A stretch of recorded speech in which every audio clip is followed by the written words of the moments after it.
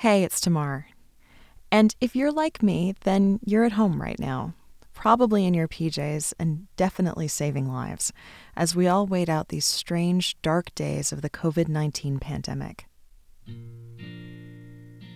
And there's nothing like this moment in time to recognize that, more often than not, the most powerful art is always the result of strange, dark days, whether in a larger, chaotic world or in the stirrings of the soul of an individual artist.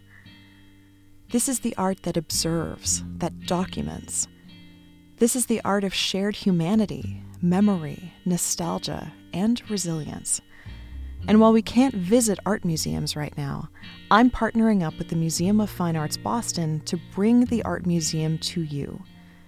Over the next several weeks, we'll be going into the archives of both the MFA and the Lonely Palette to bring you the ultimate #MuseumFromHome experience. Objects you can explore as you both reorganize your spice rack and reconsider the humanity, the memory, the nostalgia, and the resilience that you're sharing with these artists and with each other. Please enjoy today's episode, Ernst Ludwig Kirchner's Reclining Nude from 1909.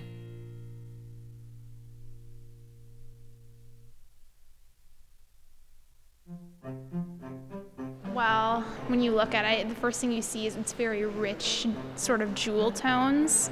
It feels like it was painted very quickly with very large brushes, almost like a child would do. She's vibrant, she's glowing, and it's hot. The colors are very calming, you know. You think they're calming? They're calming. I think so. I think they're wild. I'll be honest, I feel like I'm ready to go out when I see them. Different colors can create different emotions. I mean, there's a lot of colors, so you can see so much of what the painter was feeling. Honestly, I think it's kind of hot because you see like red, so it jumps out at you. It's bold, it's earthly because there's green, it's light because there's blue. It mixes colors, which creates something completely out of the ordinary. So, and then even the figure in the painting, the woman, is different colors. She's got a yellow body. It seems very flat, almost like it's cut out of paper and stuck on. Makes me feel like it was done too fast. It's almost like she has kind of a longing look on her face. So, I don't know, it always makes me think that, I don't know, she looks unfulfilled, I think. But like she's chilling at the same time. So maybe I would say that she may be sad, but the world around her is so colorful. So she's not so sad after all. We don't know what she's thinking. We don't even know if that's a female. Shoot. She has a nice butt, but it could be a guy. I'm not even kidding. Like, you don't know. Art is so complex.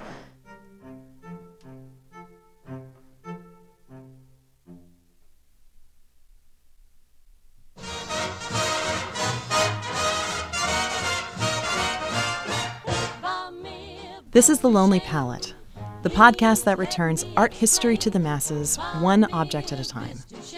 I'm Tamar Avishai. Episode 9, Ernst Ludwig Kirchner's Reclining Nude from 1909. And say you understand.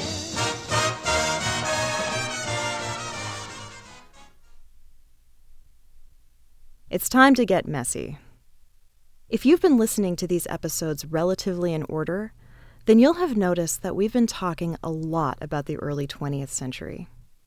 Largely, it's been with respect to Cézanne and Picasso, and we've established that the 20th century is about the validation of your own unique perspective onto the world.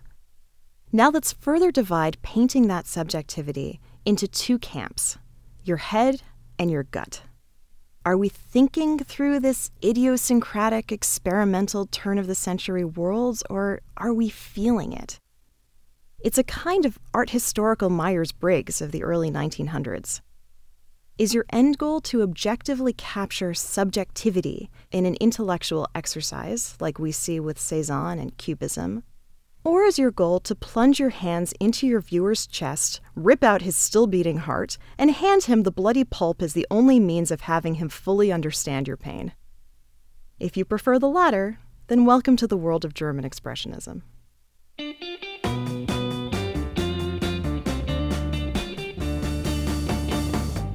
Empathy is a key word to associate with Expressionists in general.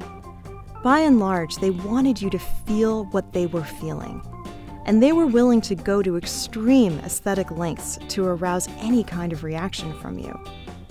Borrowing from Van Gogh's manic brushstrokes and the vibrant post-impressionist palette, German Expressionists used high-keyed, discordant colors and intentionally destabilizing perspectives, all with the intention of agitating your eye and thus exploiting your discomfort. You know how unsettled the colors and perspectives of this painting make you feel? Good.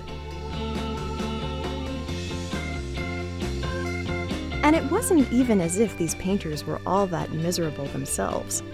This branch of the movement, Die Brücke, or the bridge, was founded by a small group of Dresden architecture students in 1905, so there was still some time before World War I came along to validate the misery we see on so many of these canvases. I mean, it's not like you need a world war to inspire melodrama in art students. But still, it wasn't just about feeling bad, it was about feeling something. It was about seeing if paintings could really capture and express human emotion, and what aesthetic techniques it takes to make it really resonate for the viewer.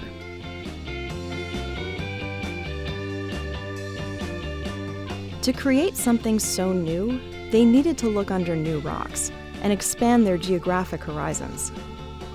Like Gauguin, the members of Die Brücke were captivated by exotic, non-Western cultures that seemed to connect more closely with raw, primal emotion. People who appeared to lose themselves in dance, in sexuality, in a kind of pre-Christian, idealized paganism of rusticity and ritual. In other words, the polar opposite of a stiff upper-lipped, corseted Western European society in the throes of Industrial Revolution. And so it's not surprising that so many artists of this period decided to take a leaf from Gauguin's book and determine that the best way to go forward was to retreat backwards, to rub shoulders with, in their words, less developed societies. After all, what was so great about progress anyway, if it just served to repress human instinct? They wanted to trace their origins back to the Garden of Eden before the fall, even if, like Gauguin, they were creating a fantasy world.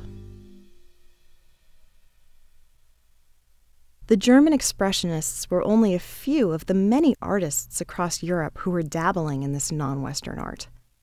There were some aesthetic calling cards, and you can see them from Gauguin to Picasso to Kirchner to Matisse. A purposefully simple style, rough, unfinished textures, flattened shapes of bold, pure, often discordant color, lumbering nude figures, all painted with a sense of wild abandon. And all of this art fell under the umbrella of a period that came to be known as primitivism. I know. The phrase primitivism sounds like it should be a dirty word, and to our contemporary post-colonial, post-Orientalist ears, it is. But it's also a handy way to categorize the art that came from this specific period, where European artists were visiting ethnographic museums and collecting pieces of African and Siberian and oceanic art that felt exotic and strange, and yet was able to express a deeply instinctual truth about the human condition, before pesky Western critical distance and puritanical religious mores got in the way. Primitivism represented cultural and societal taboos that Europeans didn't dare engage in, and yet still peeked at through slightly spread fingers. It was violence and sexuality, impulse and instinct, and, above all, deep, intense emotional feeling.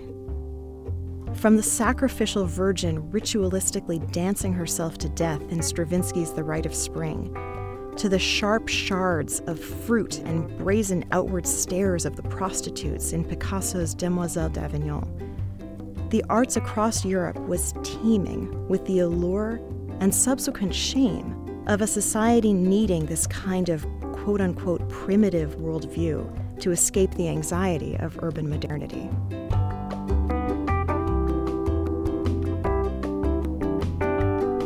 So back to our friends at Die Brücke. The term the bridge came from their manifesto, where they stated their desire to break free from the chains of convention, i.e. the academic style they'd been studying, in order to create a new mode of artistic convention.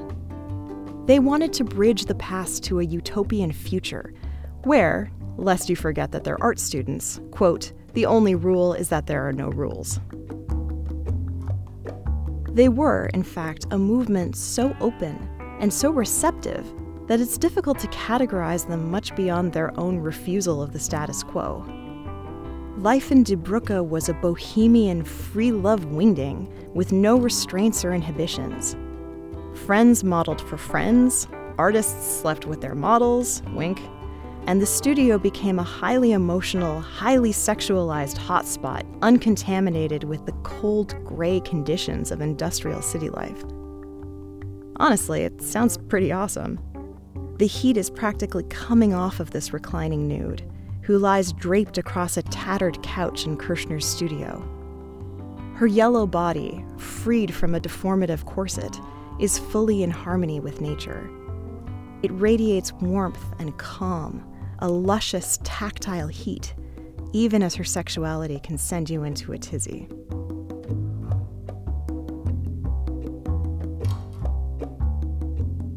Nonconformist as these artists were, though, by painting in this kind of blocky, raw, primitivist style, they were actually connecting quite deeply to their own past. See, German art has kind of always looked like this.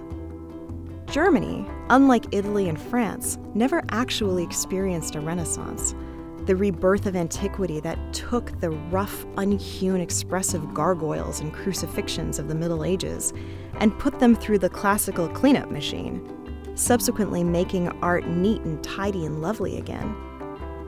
If you were to look at German art through the centuries, you would be assaulted with raw, expressionist emotion and probably need to cleanse your palate, so to speak, with a nice Rococo landscape. There was a phrase for this aesthetic in the Romanesque cathedrals of the 12th and 13th centuries: expressive beauty. A deliberately wrenching and grotesque style of painting and sculpture, often on the facades of churches, which would make it abundantly clear what price you were going to pay in the afterlife if you didn't stop in your tracks and go inside. Die Brücke was deeply indebted to their German aesthetic past, and in their own way, worked to revive and affirm their cultural heritage. They created their own expressive beauty by rejecting finish or elegance and instead favoring crude contours and thick, visible brushstrokes. They were clearly influenced by the rough sculptural woodcuts they admired and emulated, and the thick, dark outlines that they worked into their art, almost as if they were painting with stained glass. In this way, German expressionists came by their primitivist style more honestly than any other European painter.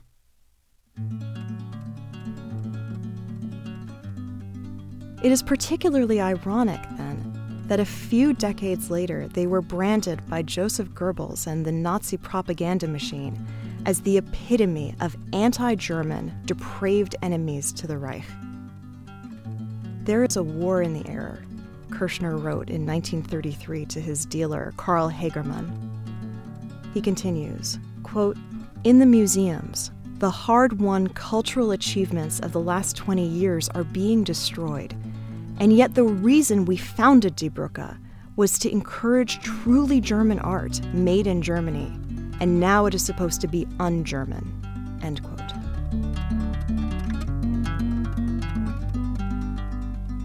Propaganda was an insidious, powerfully effective tool of Nazism. After the humiliation of World War I and the incompetent Weimar Republic that followed, it makes sense that the Nazis needed to rid Germany of the art that was capable of tapping into just how much Germans were feeling. It was because this art was so effective at arousing emotions in the typical German viewer that it was targeted and summarily quashed. But what is particularly interesting is how it was quashed. Goebbels and his ministry of, quote, cultural enlightenment had a piercingly perceptive understanding of how to use propaganda effectively. It's not an overstatement to say that it was the only war that Hitler won.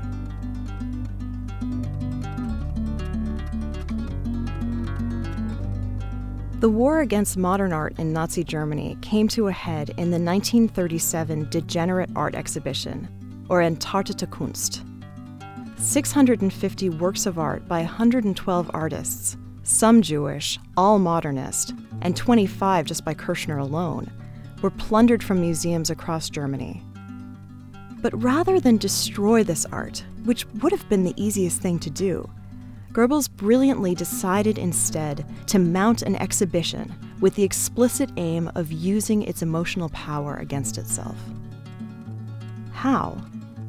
Well, almost 2.9 million Germans, an average of 20,000 per day, came to point and laugh at these paintings. Because every conceivable element of the exhibition was grossly manipulated to ensure that a viewer would come away disgusted.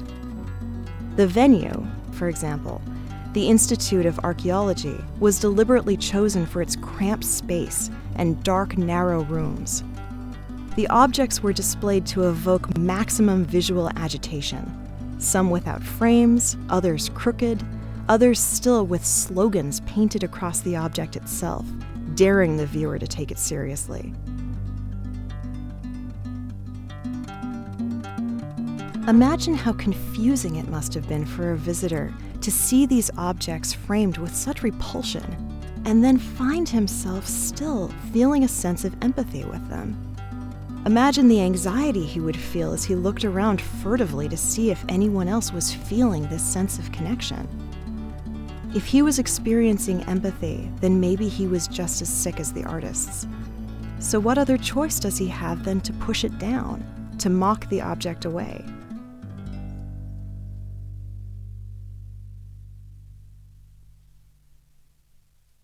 The Degenerate Art Exhibition was disturbing in its effectiveness, an early and prophetic example of how adept Nazi propagandists were at drawing a line in the sand between us and them.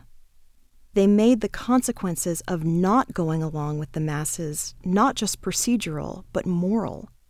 What kind of person am I if I get aroused by these paintings? What kind of German am I? And Kirchner's story in this context is a particularly tragic one. He was a German art student who reveled in his own German artistic heritage, who volunteered for German military service at the outset of World War I, and who suffered a subsequent mental breakdown from which he never fully recovered in his lifetime. His poor health, his forced resignation from the Prussian Academy of the Arts in Berlin, and his being branded as a degenerate ultimately proved too much to take. In 1938, in the looming shadow of World War II, Kirchner committed suicide.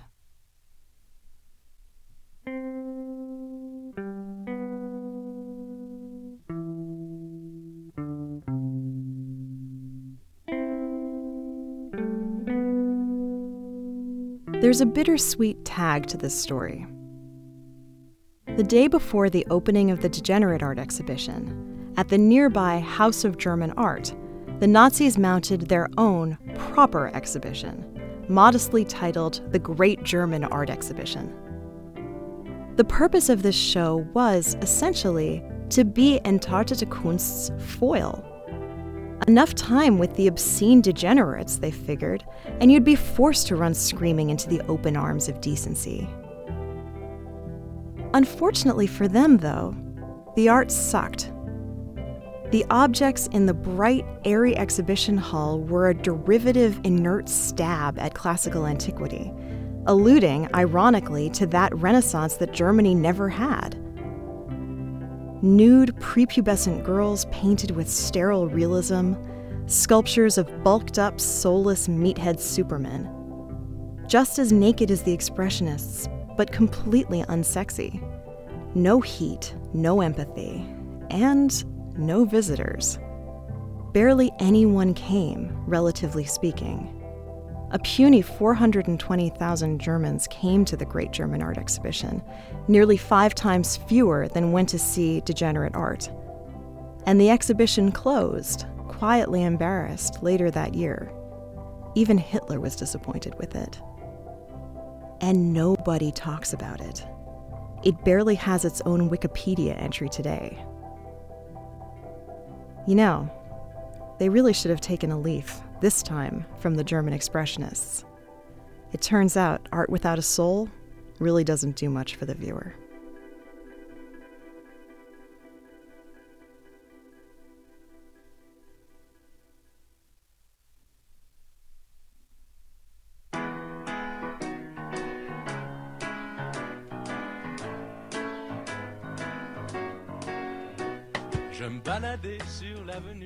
Special thanks to Susan Avishai, my mom, and the intrepid museum goers at the Museum of Fine Arts Boston, all of whom you heard at the top of the episode.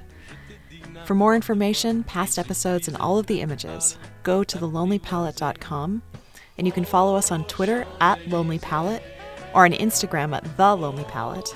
Like us on Facebook, and please, if you're a fan of the show, leave a rating and a review at Apple Podcasts. It really helps other people find us. And if you're feeling extra generous, you can support the show on Patreon at patreon.com/lonelypalette. The Lonely Palette is a proud founding member of Hub and Spoke, a collective of idea-driven, mind-expanding podcasts. Check out all of our shows at hubspokeaudio.org.